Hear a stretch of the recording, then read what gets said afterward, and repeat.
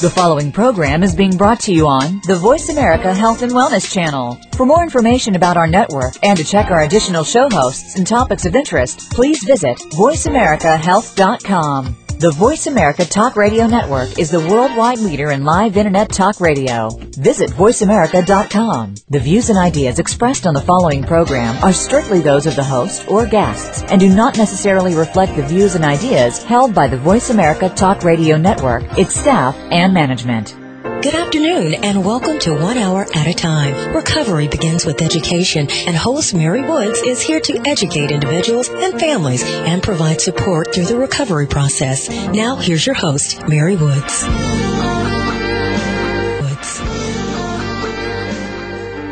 Good afternoon, everyone. This is Mary Woods, and I am the host of 1 Hour at a Time, and I'm very pleased today to introduce our guest, William White, who is a senior research consultant at Chestnut Health Systems. He's the past chair of the Board of Recovery Communities United, and he's a volunteer consultant to Faces and Voices of Recovery. Bill has a master's degree in addiction studies from Goddard College, and he has worked full-time in the addictions profession since 1969 as a street worker, counselor, clinical director, trainer, and researcher.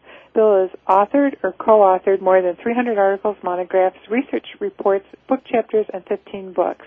His book, Slaying the Dragon, The History of Addiction Treatment and Recovery in America, received the McGovern Family Foundation Award for the best book on addiction recovery, and I will second that, and it's a must-read for anybody who's listening. Bill's sustained contributions to the treatment field in the United States have been acknowledged by awards from the National Association of Addiction Treatment Providers, the National Council on Alcoholism and Drug Dependence, NAADAC, the Association of Addiction Professionals, the American Society of Addiction Medicine, and the Native American Wellbriety Movement. Welcome, Bill. It's a pleasure to have you. Thank you, Mary. It's good to be with you. And for all of you listening, our topic today, we're going to talk about the recent transformations in the culture of recovery in America. And we want to begin by talking about recovery mutual aid societies. And what I've noticed, like in the last 2 years, I'm hearing people not talking about self-help, but about mutual help.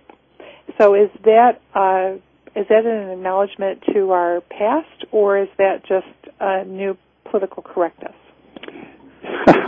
Actually, it's a little more technically accurate. When you think about it, by the time most people seek out an addiction mutual aid society to support their recovery, it's sort of an acknowledgement that all efforts at self-help have really failed. But and the idea that the very basis of mutual aid is the idea that people can achieve together what they have failed to achieve alone. So this self-help, the idea that you pull yourself up by your bootstraps, actually isn't quite accurate. It's much more of a sustained mutual support process. So we are seeing a shift in that language. Because early on in the history, mutual aid societies was how it was categorized, people coming together for their own benefit. Exactly, and there's a long history of that, dating all the way back to the 1730s in Native America, and a pretty large number of recovery mutual aid societies in the 19th century, with most of those sort of falling by the wayside during the first 2 decades of the 20th century. So, in sort of modern parlance, we tend to think of these starting with AA, but there's actually a much richer and longer history than that. The whole concept of being able to come together to help ourselves is, I know that you've done work with the Native American, American groups and with that culture, but, it kind of transcends almost every religion or spiritual beliefs, doesn't it? It does, and the lack of such beliefs. It's kind of an exciting time right now because we've tended to think of these groups primarily in terms of AA and other 12-step groups, and part of that's quite legitimate. I mean, AA is the longest surviving of the recovery mutual aid societies. It's the largest. It's the most geographically dispersed. It's had the most research conducted on it, and it's been more adapted than any other program of recovery. But the interesting thing is really since the mid-1970s, we've seen almost an explosion of alternatives in terms of explicitly religious frameworks of long-term addiction recovery. Groups like Celebrate Recovery, most recently Alcoholics Victorious, Alcoholics for Christ, Maladi Islami. So we're seeing this notion that there are multiple pathways of recovery, and we're seeing that actually manifested in these different spiritual and explicitly religious, and then also a growing number of secular recovery support societies, going back to Secular Organization for Sobriety and Rational Recovery. We're now seeing Life-Ring Secular Recovery and a number of other Smart Recovery and a number of other such alternatives. I think it's interesting because, medication is certainly helpful for a lot of illnesses and for mental illness and for substance use disorders, but it always seems to me that people really don't start to feel better till they start to really regain their sense of spirituality, their sense of connectedness to something greater than themselves, and to kind of regain their value system. And there's no medicine that will fix that. Yeah, I think it's very appropriate to think of, even if you concur with this idea of addiction as a disease, to see it as a kind of disease of disconnection from family and extended family and neighborhood and community. And so so recovery is very much a process of sort of reconnection with sort of hidden resources inside the self and people and resources beyond the self, for sure. And these recovery mutual aid groups are kind of a framework for that kind of connection process. That was an interesting statement. Do you see addiction as being something other than a disease? I think it's sort of a question that you can answer from the standpoint of medicine or science, and I'm very comfortable talking about that in terms of addiction as a brain disease. But what I find in my travels, working with recovery groups across multiple cultures, is that you can think of disease also as a metaphor, in the sense that people use the concept of disease to sort of make sense of their experiences with alcohol and drugs that otherwise are really inexplicable. But when you go to other cultures, people use very different kinds of frameworks to sort of unfreeze that compulsive addictive behavior and initiate a recovery process and sustain that recovery. So there are a lot of different, metaphors that people can use to do that. So as a scientist, I'm very comfortable with disease language in terms of sort of the latest sort of neurobiology of addiction. But as I work with different communities, I'm very comfortable with people choosing their own language and symbols to represent what those experiences have been for them. Could you give us a couple examples of a different metaphor that the different cultures are using? Yeah, absolutely. When I work with historically disempowered communities, for example, there are parts of those communities that will conceptualize, alcohol and drugs as a kind of tool of genocide. They will see the addiction process as a process of colonization of their communities, and see addiction not in terms of medicine, but in terms of a history of oppression. So they will use terms like resistance, terms like liberation, terms like empowerment as metaphors for the recovery initiation process. And when I go into those communities, in some parts of those communities, I can sit for hours with people in recovery and not hear the word disease one time as they talk about their experiences.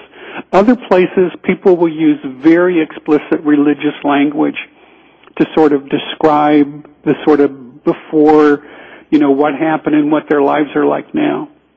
Whereas other people, particularly mainstream culture right now, people are very comfortable for the most part using those. And when people get uncomfortable with them, then the good news is there are alternative metaphors they can use to sort of make sense of their life experience. So for some of our folks in our audience who may not be familiar with other mutual aid societies, you'd mentioned a few that were very religious, and then you've mentioned some that were more secular. Maybe you could just talk a little bit more about about either one of those groups. Sure. If we go to the religious groups, I can trace a little bit of the history. There were 19th century religious groups, but if we start with the 20th century, probably the earliest one was the Catholic Society, which were Catholics within the framework of AA who created a special society, primarily what are sometimes called 11-step groups, meaning that they got sober and maintained their sobriety within AA, but in terms of their long-term spiritual development as Catholics, they created this special society of recovering Catholics for mutual support. And in 1948, we had Alcoholics Victorious, which was one of the first groups to sort of adapt AA's 12 steps as an alternative. And we had the same for Alcoholics for Christ. JACS was a 11-step group for Jews in recovery from alcoholism within the framework of AA.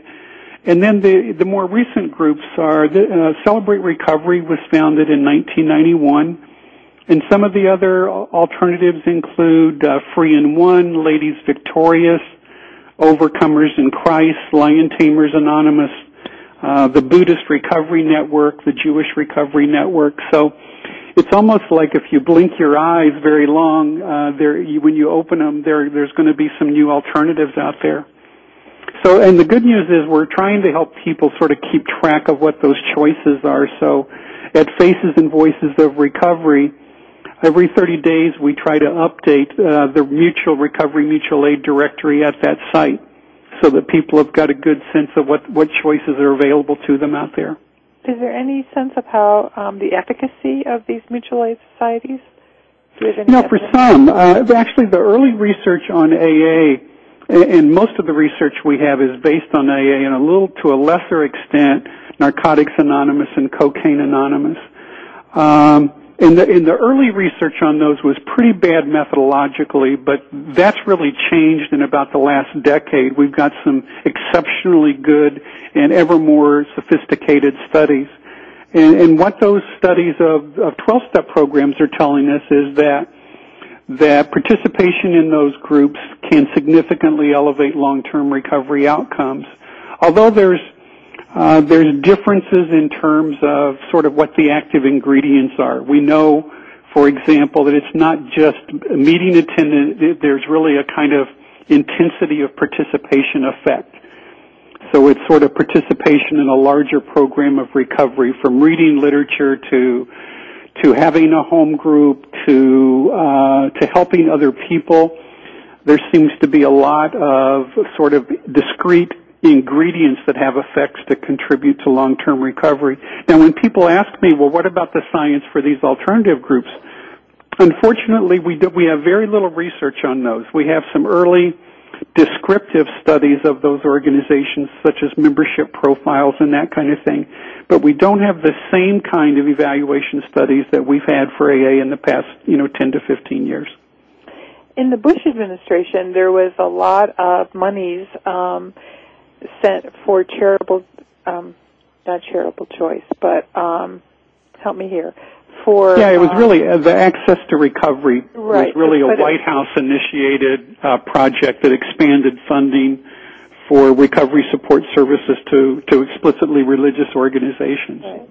And does that have anything to do with kind of this new kind of explosion of different types of religious mutual aid societies? Well, on the religious side, I think it probably did have some effect. Not all of those effects were positive by any means, but one of the effects was I think it did provide a stimulus for some churches to launch recovery ministries and then provide some financial resources for them to provide services that involve that at least the initial setup required money. And I'm thinking of things like recovery homes.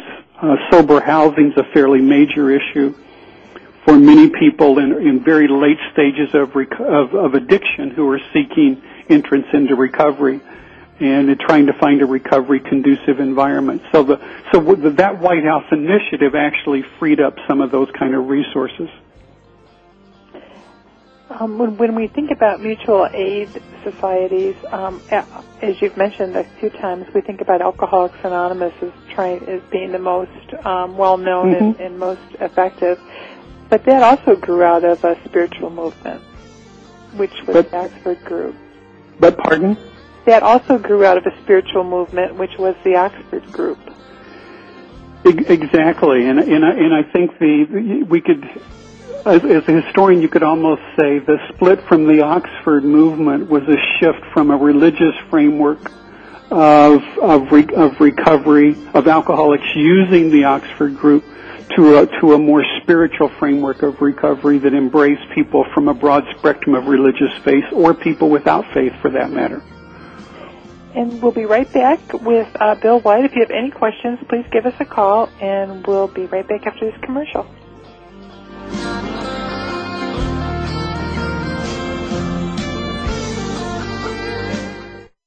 You're listening to Voice America Health and Wellness. Step into the doorway to conscious choice, greater health, and well-being. Attain the balance that you've been seeking. Tune in and turn on 1111 Talk Radio. Feed the mind. Embrace positively. Release the tension. Step out of fear. Host Simran Singh will help you broaden your mind and open your heart toward a greater understanding of how to take charge of your life. 1111 Talk Radio is here every Thursday at 7 p.m. Eastern Time, 4 p.m. Pacific Time on 7th Wave Network. 1111 Talk Radio, because shift happens. Westbridge Community Services.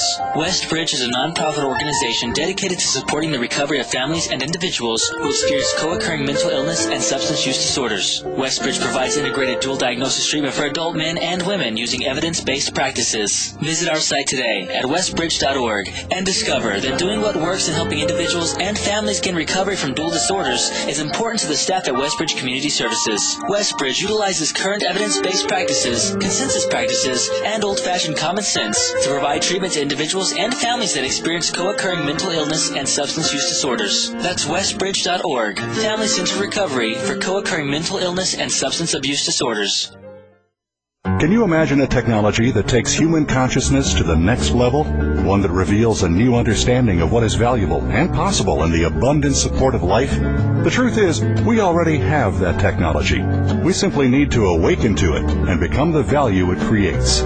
For more about this, please tune in to Awakening Value, Shamanic Technologies of Consciousness and Success with host Marty Spiegelman. Awakening Value is live every Thursday at noon Pacific Time, 3 p.m. Eastern on the Voice America Business Channel.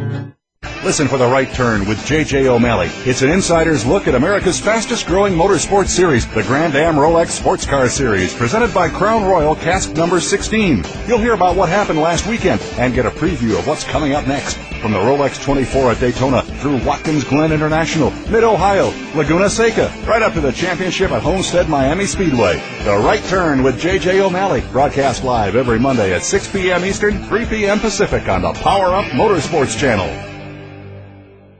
A fresh look at today's health. Voice America Health and Wellness. You're listening to 1 Hour at a Time with host Mary Woods. If you have a question for Mary or her guest, call now. The listener lines are open. The toll-free number is 1-866-472-5792. That number again is 1-866-472-5792. Now, let's get back to Mary and 1 Hour at a Time. Welcome back, everyone. Today our guest is William White, who is a senior research consultant at Chestnut Health Systems, and he's also the author of Slaying the Dragon, The History of Addiction Treatment and Recovery in America. He also wrote Let's Go Make Some History, Chronicles of New Addiction Recovery Advocacy Movement. And our show today, we're talking about recent transformations in the culture of recovery in America. And, Bill, when we talk about the culture of recovery, what are we talking about? Well, it's interesting, Mary, because when I first began to write about that, I talked about people getting very enmeshed in drug cultures. and in some ways became as addicted to the culture as they were to the drugs that were the centerpiece of those cultures, and that some people needed a very well-developed culture of recovery to almost fill that vacuum when they began to actually enter a recovery process. And when I described that early on, this was in the late 80s and early 1990s when I was writing about this, I was talking primarily about 12-step recovery, and I referred to recovery community in the singular. And as we referenced in the first part of our show, that recovery culture has become extremely diversified right now, not only in terms of recovery mutual aid, but we're now seeing whole new types of recovery institutions that historically are unprecedented. So some of our recovery community organizations, I know that's another, within the last 10 years, that's a term that we're hearing. We never used to talk about recovery. No, it isn't. We talked about AA or local AA or NA groups. And we really talked about sort of this dichotomy that we had this thing called professional treatment on the one side, and on the other side we had this recovery mutual aid groups like AA and NA. And with the recovery community organization is sort of a new hybrid organization that sits in the middle between those two. It's an grassroots organization organized by recovering people and their families, for recovering people and their families, that really provide generally one of two things, and sometimes both, and that's recovery advocacy, which is really advocating on behalf of the needs of people seeking or in recovery, or providing peer-based recovery support services. These are non-clinical, non-treatment, non-medical services, and they include things like recovery coaches and social activities and transportation and issues related to housing or employment, in some cases legal services. So it's sort of like if you think about, it may take professional assistance to detoxify and produce acute medical and psychological stabilization, but then what's the person do to try to rebuild this new life in recovery? And that's where these recovery community organizations often come in. And in addition to those grassroots organizations, we're also seeing these fascinating new things that really are historically unprecedented. We're seeing recovery schools organized both at the high school and collegiate level, where people in recovery have special educational programs specifically designed for them that they have access to. And the evaluations of those have been exceptionally positive so far, both in terms of the very high recovery rates, low relapse rates, and high levels of academic achievement in those settings. We're seeing the recovery home movement continues to grow dramatically in the United States. The Oxford House network of more than 1,200 homes in 48 states, probably the best, example of that. We're seeing recovery industries, which are sort of industries organized often by recovering people, for recovering people to enter the workplace, and then later to develop a work history to then be mainstreamed into the larger workforce down the road. And two other things probably worthy of mention in this category is the dramatic growth of recovery ministries, and in some cases even recovery churches in the United States. The same churches that in the mid-1980s definitely were not welcoming to people who were seeking recovery or people with HIV. Many of those same churches right now have very assertive recovery ministries, in some cases even specialized pastors who work very specifically in terms of running recovery support services through the church. And finally, in terms of this new recovery community institutions, I'd really have to talk about the growth of recovery support on the Internet. We're beginning to talk about this whole concept of virtual recovery, of people who initiate and maintain their recovery almost exclusively based on participation in online recovery support groups. So there really is a lot happening out there in terms of sort of new recovery community development. One of the things I think that's really interesting about all of this is that, we always talk about it takes a village. And I think it's so important that, if we look at the scientific model, this is a chronic illness, and that people may have periods of symptoms, but you need a lot of support with any chronic illness. And the idea that someone could go to 28 days to treatment and come out and be able to go to work and pay their taxes and whatever after 28 days of treatment always seemed ludicrous to me. And there's never been, at least in New Hampshire, there's never been case management that for people with addictive disorders. It's always been treatment and AA. And so this whole idea of functioning as an adult with a job and, a role in the community, for some reason, that whole part of our treatment system was never developed. Yeah, and we've often thought that when a person leaves treatment, in terms of what happens after treatment, that's either a personal success or a personal failure. And there's sort of a growing body of research right now that says what happens in terms of long-term recovery has as much to do with sort of community recovery capital as it does personal recovery capital, meaning that communities that are very rich with recovery support resources are going to have a higher percentage of people who initiate and sustain recovery than those communities who lack those resources. So I tend to think of it as a way of sort of treating the larger community, that the community becomes our client, rather than recycling individual clients through these acute episodes of care and then sending them back into, some cases, drug-saturated neighborhoods that literally devour them within hours or days of their attempts to reenter those communities. I think also the whole concept of community, too. I know, like at Westbridge, we kind of think about there's the community in which we reside. There's the mutual self-help community, but then there's also the community that we create within our own organization, and how welcoming and supportive of that is that. And we try really hard to kind of have a community within a community, so that there's like a fellowship within our agency that then kind of, mirrors the fellowship and mutual help, and that, it's just that whole sense of belonging and being a part of something can often make the difference for some people. Yeah, it really can. And one of the things that's intriguing right now, and again, historically without precedent, is we've had recovery communities for a very long time, in the sense of a sort of social network that evolves around a social or a recovery mutual aid society. But what's different today is when we tend to think of recovery community today, we're tending to see a growing diversity. So we can, for example, have a recovery community event.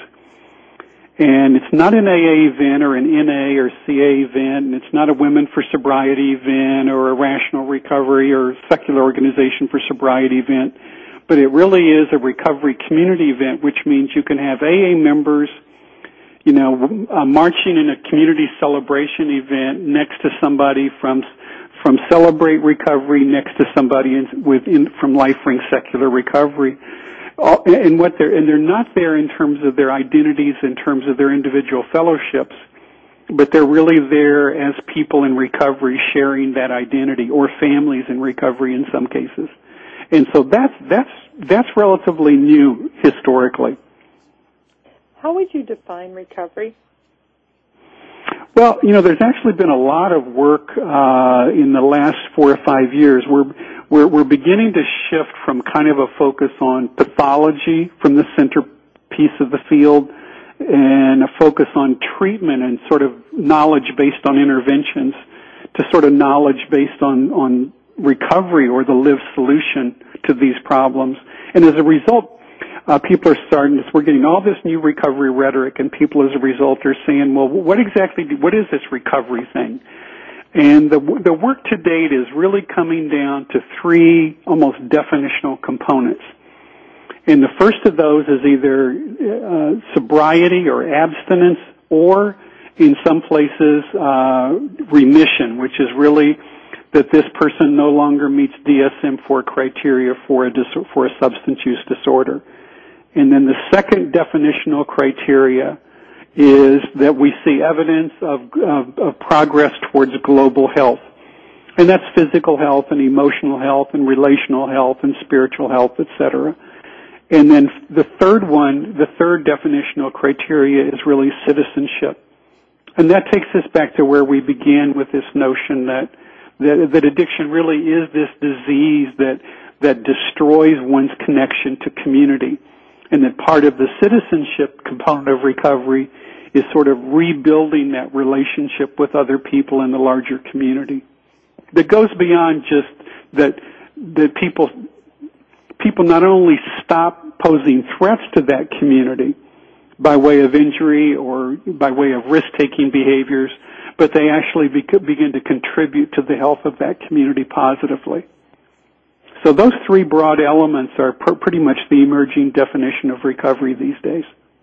I was reading in the Boston Globe in the Minster paper this weekend about an attorney in Massachusetts who's been in recovery for 30 years, and he's being considered for a judgeship. And there was a debate about whether, because of his past, that he should be given a judgeship. So there was an interesting debate between people who said, yes, of all people, he should be given a judgeship because he's been there, he's turned his life around, and he has a good grasp of what he's going to be seeing before him. So it's interesting how that debate still is there, you know. It is, and that kind of question could only arise in a place where we have evidence of addiction visible daily in our lives and visible on the television screens, but recovery is practically invisible for the most part, particularly long-term stable recovery. And why is that? I think it really is kind of the historical stigma we've attached to these problems that makes it very difficult and risky for some people in terms of their careers and their families to step forward to put a face and voice on recovery. You know, but there is so much recovery out there, and it's so quiet. I mean, it's all around us. And we'll be right back after this commercial break to talk more with Bill White about the transformations in the culture of recovery. If you have any questions or comments, please feel free to give us a call.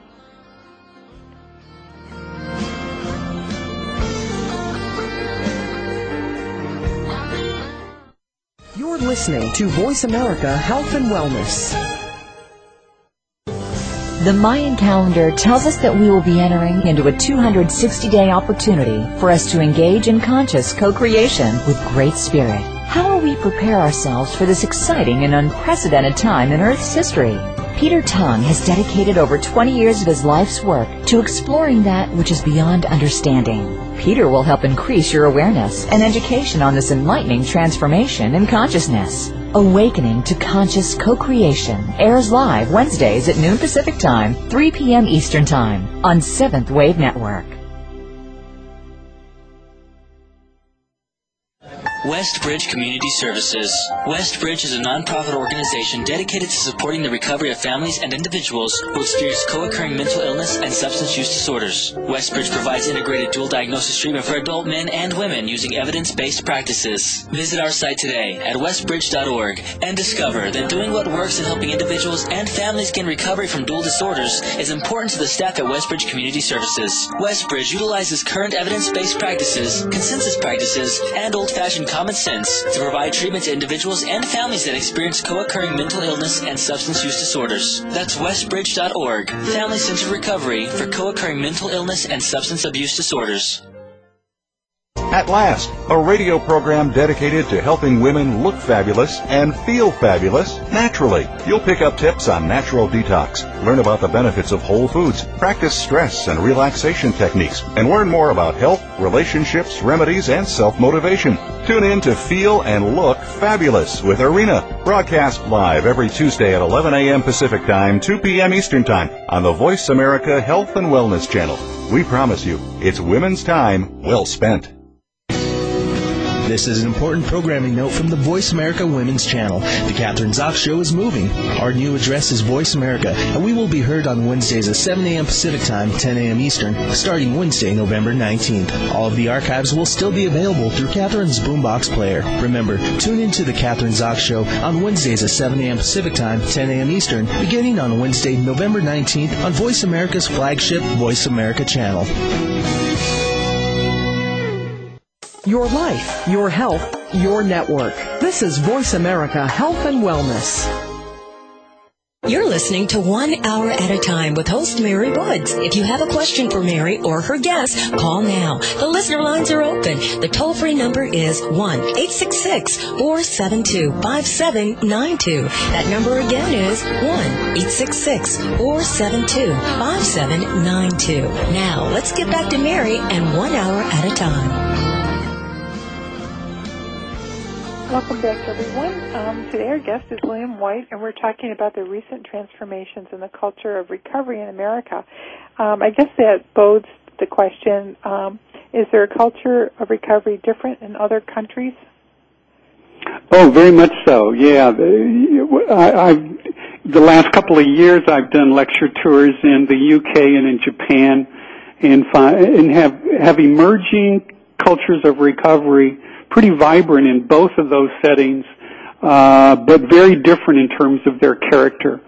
You see, each of those countries will have sort of indigenous recovery, mutual support structures, as well as the structures that have come from the United States, such as AA and NA in those countries.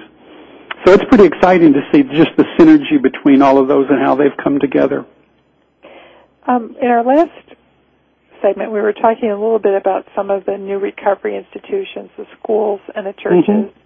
Mm-hmm. What about advocacy, which has always been a huge part on the mental health side? There's been the National Alliance for the Mentally Ill, who have really advocated to increase the block grant funding and research for folks with mental illness. And we really have never had a very robust, for any length period of time, similar organizations. So yeah, historically it's interesting because we really had what became the National Council on Alcoholism and Drug Dependency. Marty Mann founded that organization in 1944, and from virtually the mid-40s through about 1970, you had, for the most part, recovering people and their families in this sustained advocacy campaign that really set the foundation for modern addiction treatment. And it was sort of culminated in passage of the Use Act, which set the precedent for this flow of federal money to states, to local communities to build and operate and evaluate treatment programs. I think what's intriguing was when that bill passed, it's sort of like people felt that task had been won. And lots of them migrated towards, rather than advocacy activities, they became boards of addiction treatment programs. And a lot of the leaders became some of the early people working in addiction treatment programs. So the community education and community advocacy, policy advocacy really fell by the wayside. And probably as a result of that, probably really worsened through the 1980s into the 1990s. We saw alcohol and drug problems re-stigmatized. We saw them recriminalized. We saw them demedicalized with the erosion of treatment benefits through that period and the collapse of lots of particularly hospital-based addiction treatment. And so I remember being interviewed by Bill Moyers for his PBS special in the late 1990s, and he asked me about these cycles, and he said, if that's true, should we see like a new recovery advocacy movement emerging, given how bad you've described things being with this re-stigmatization? And I suggested that this was in 1998 when we did the interview, and I suggested that we probably would, and probably in the not too distant future. My thought was we would see it maybe within a decade or two. And what I hadn't anticipated was how quickly that would unfold. So that by 2001, we actually had recovery advocates from around the country coming to St. Paul and organizing a kind of national recovery summit that really set the foundation for what became Faces and Voices of Recovery. So we have right now a fairly well-developed recovery advocacy movement in the United States with these local grassroots recovery community organizations now tied together into a national network. And their goals are really to sort of mobilize the resources of the recovery community, to expand recovery opportunities for people who are still suffering. They're involved in recovery-focused public and professional education, advocating on laws that are supportive of long-term recovery and eliminating obstacles to such recovery. They're providing peer-based recovery support services. And in a really unprecedented way, sponsoring these very large recovery celebration events that is changing sort of that attitude we talked about right before break, where we talked about very difficult for people to come forward and put a face and voice on long-term recovery. But if you think about it, in 1976 was the first major public event where we had celebrities of note step forward and announce their long-term recovery from alcoholism. And that was sponsored by NCA at the time. And we had sports figures and congressional people and scientists and other celebrities of note. And there were 52 individuals who stepped forward, and that was just an amazing kind of milestone in the history of recovery. Well, last year we had more than 50,000 people in recovery and their families and their allies marching together in recovery celebration events last September. And if somebody would have told me even 10 years ago that in my lifetime I would see 50,000 recovering people marching in cities across the United States, I would have said that's impossible, not in my lifetime. And yet I've lived long enough to witness that, which is pretty amazing. I think one of the things with the advocacy, and I don't know whether this is just part of the maturing of most advocacy groups, is that, I think people in recovery want to take this and make it their own. And as a professional, early on in New Hampshire, there were a bunch of us who got together to help form Friends of Recovery New Hampshire, which is part of Faces and Voices of Recovery. Mm-hmm. And as that became more driven by the person in recovery, it became more, well, you're a provider or you're a treatment person, so you don't belong here. And I don't know whether, is that typical for a lot of these organizations? It's typical in terms of those organizations sort of coming of age, because very quickly what happens is you get the issue of what they refer to as authenticity of representation. Do we really have recovering people and their families in leadership positions of this movement?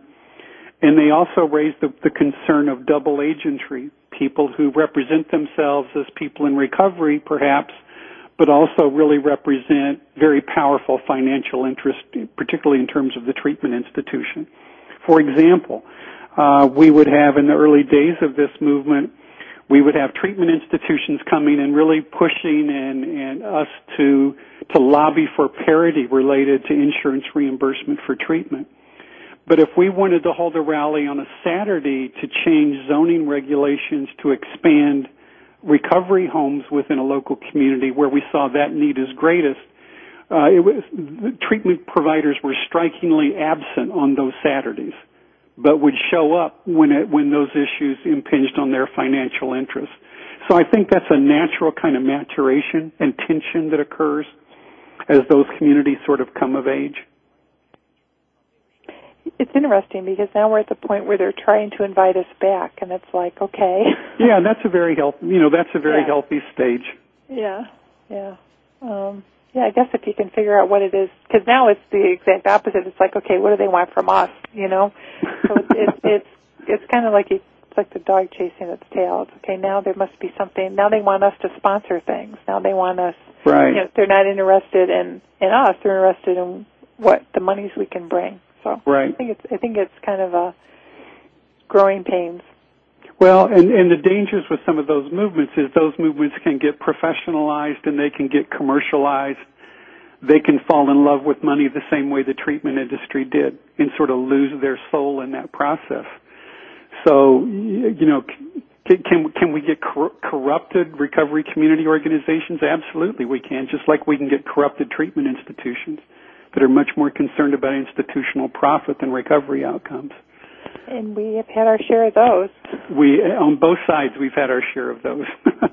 So, I think if there's a coming together where we get sort of a balance between those interests, and as long as we kind of keep our eyes on the prize in terms of everything that comes up, say, how does this issue relate to the long-term recovery of individuals and families and neighborhoods and communities, then we're probably on target. But if we lose that vision, we can get issues related to money and property and ego and professionalism can take over and destroy this movement for sure. Which has been historically what has happened to a lot of different movements, right? From the one absolutely. I think you could build a case, for example, that the recovery coach role that is coming back in terms of peer-based recovery support services, ironically, is reintroducing some things that I think got lost in the professionalization of the role of the addiction counselor. I mean, we sort of dehumanized that role as we continued to escalate the professionalization, push more and more recovering people out of the field, basically told people who were in recovery that they couldn't acknowledge that status because it would be a boundary violation and a breach of professional ethics.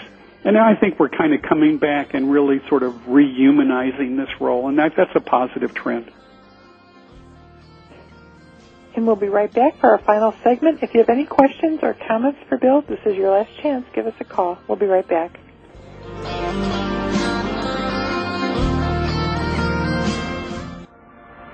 Opinions, options, answers. You're listening to Voice America Health and Wellness. Westbridge Community Services. Westbridge is a nonprofit organization dedicated to supporting the recovery of families and individuals who experience co-occurring mental illness and substance use disorders. Westbridge provides integrated dual diagnosis treatment for adult men and women using evidence-based practices. Visit our site today at westbridge.org and discover that doing what works in helping individuals and families gain recovery from dual disorders is important to the staff at Westbridge Community Services. Westbridge utilizes current evidence-based practices, consensus practices, and old-fashioned common sense to provide treatment to individuals and families that experience co-occurring mental illness and substance use disorders. That's westbridge.org, family-centered recovery for co-occurring mental illness and substance abuse disorders. Step into the doorway to conscious choice, greater health, and well-being. Attain the balance that you've been seeking. Tune in and turn on 1111 Talk Radio. Feed the mind. Embrace positively. Release the tension. Step out of fear. Host Simran Singh will help you broaden your mind and open your heart toward a greater understanding of how to take charge of your life.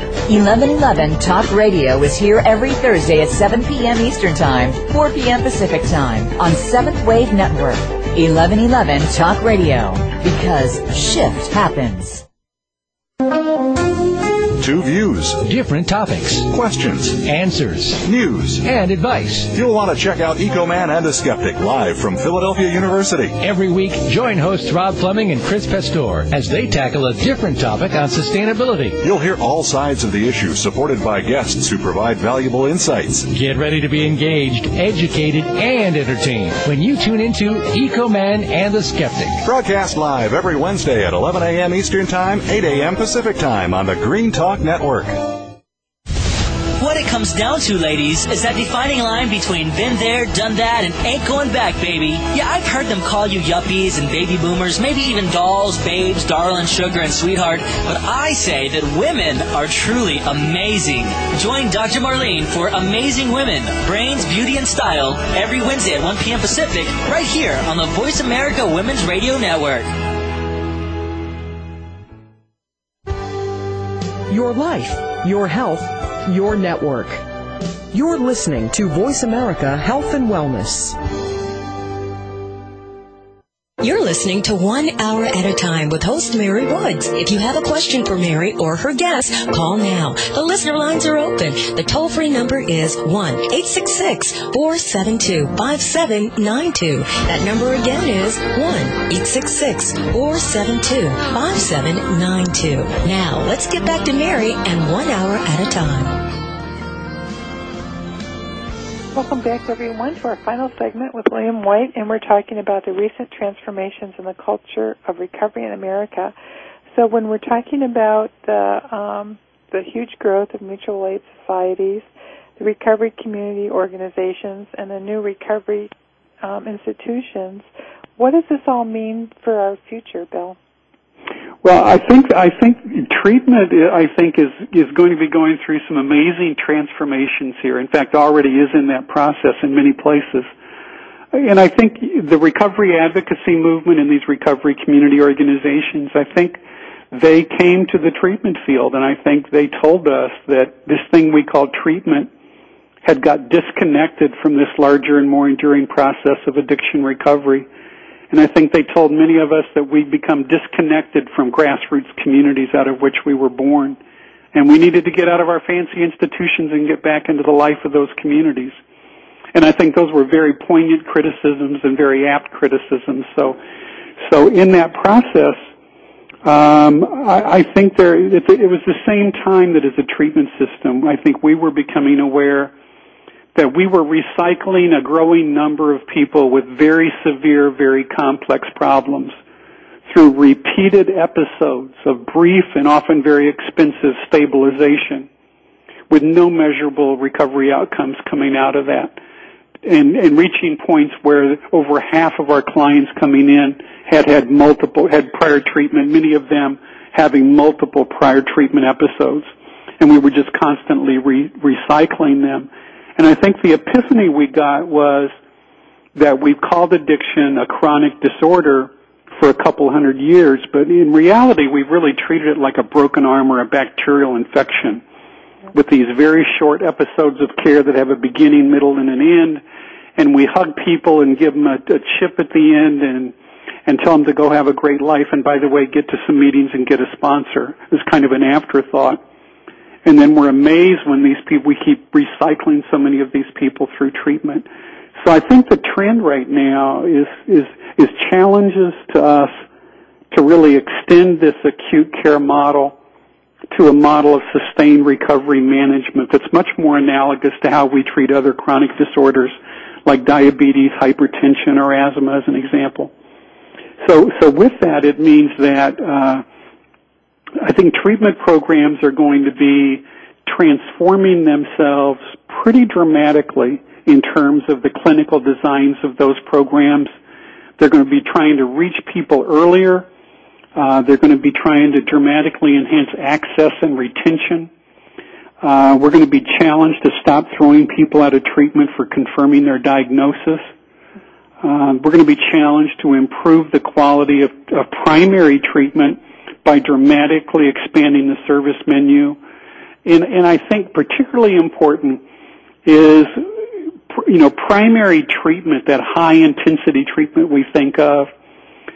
We will continue to do that stabilization, but we're going to be involved for much, much longer periods of time with people's lives in terms of ongoing post-treatment recovery checkups, assertive linkage to communities of recovery, early reintervention when needed, and working with communities to develop really a world where people can recover in with these kind of resources we talked about earlier in terms of education, employment, housing, church, etc.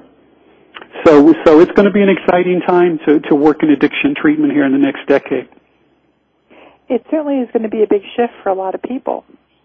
It is. For those of us who've been in this field for a long time, it's going to force us to really rethink some of our assumptions and really rethink and reconstruct the very nature of the helping relationship from this sort of expert authoritarian model, which was part of our professionalization that we modeled on psychiatrists, psychologists, and social workers, and really develop a longer-term sort of recovery partnership. And so it's going to be an interesting time trying to construct and define what that partnership's going to look like long term. And, you know, I think one of the things in my travels that I see the most challenging for people is the whole concept of treating someone when they're actively using. And, you know, I still hear, well, we throw people out, or, you know, if somebody's using and they're not appropriate for our program, and it's like, well... Yeah, it's very strange because when you step back and think about it, we're the only sector of healthcare in which we throw people out of care for exhibiting the symptom of the disorder for which they were just admitted for treatment. Right. Even though we classify that behavior as a disease over which people have lost volitional control. So, you know, there's a point at which this is going to be rather painful for us. And by the way, does that mean that somebody's behavior can be so out of control or their condition so unstable that they're inappropriate for a level of care? Of course not. They may need a level of care. Just like if I'm in a med-surg unit and have a heart attack, they're going to transfer me to ICU to stabilize me before I would return to a med-surg bed. Well, we may have the same thing in addiction treatment, but we're going to be challenged to not sever that relationship, and I think that's very appropriate. You know, one of the nice things about what we've been able to do at Westbridge is we've been able to kind of utilize the stages of change model and really look at people where they're at, and so that if somebody is still using and they really think there's more benefit to using than there is to being sober, we don't consider... That's how we treat them. We don't say they're relapsing. We don't put a label on them. We just try to say there's more benefit to them using right now than there is for them to being sober. So how can we help tip the scale? What are the clinical interventions can we do to help people understand that maybe it's in their best interest not to use and to try to work with them and work with them creatively in different settings. And we talk about pre-recovery priming. Right. As this sort of very early engagement stage, and I'm beginning to write about this concept of recovery and contagion. The idea of putting people in environments that are so dynamic and so recovery saturated that there's a tendency for people to sort of catch recovery in spite of themselves. Right. And this whole idea that when I talk to other colleagues about this, they kind of say, "Oh, you do harm reduction," and it's like, well, I guess we're just treating people who are ill in the way that we can get their attention and help them to get better. But, you know, one of the things that's going on right now, and I'm very much a part of that, is challenging harm reduction to redesign itself within a framework of recovery orientation. So that the focus is not just on the elimination of social harm. It really is about the enhancement of personal and family recovery. Right. So we try really hard here to work with folks and to focus on what they're doing well, and and to try to really sit down with somebody and say, you've been using and you've not been taking your meds for a while now. How's this working for you? Your friends are all graduating from college, and your family's ready to cut you out of the will, and everybody's just ready to jump all over you. Is this working for you? Is this where you want to be at this point in your life? And I think in that process you're describing, we're beginning to figure out that not everybody enters recovery through the vehicle of a crisis and pain. That many people enter recovery through a process of hope as opposed to a process of pain. It's not about hitting bottom sometimes as much as it is being able to see the top and experience some kind of hope for the future. And to have somebody who believes in you enough to say, you deserve a better life and you can do this. Absolutely. So I really think that I really hope that your vision for the future is what it's really going to be, because that's very hopeful. Good. Thanks, Mary. This has been fun. I really enjoyed it. Well, thank you, and you're welcome anytime. And hopefully we'll see you in the warm state of Florida. Hope so. All right. Have a good week. Bye-bye. Everybody, and have a wonderful 4th of July. You too. Okay, bye-bye.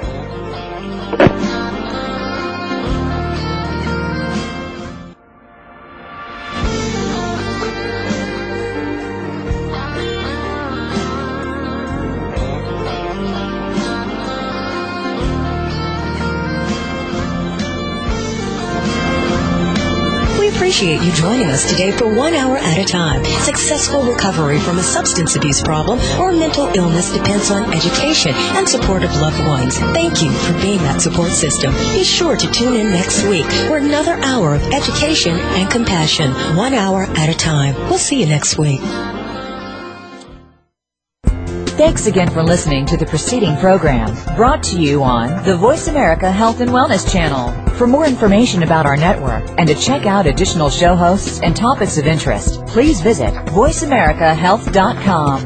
The Voice America Talk Radio Network is the worldwide leader in live Internet talk radio. Visit voiceamerica.com. The views and ideas expressed on the preceding program are strictly those of the host or guests and do not necessarily reflect the views and ideas held by the Voice America Talk Radio Network, its staff, and management.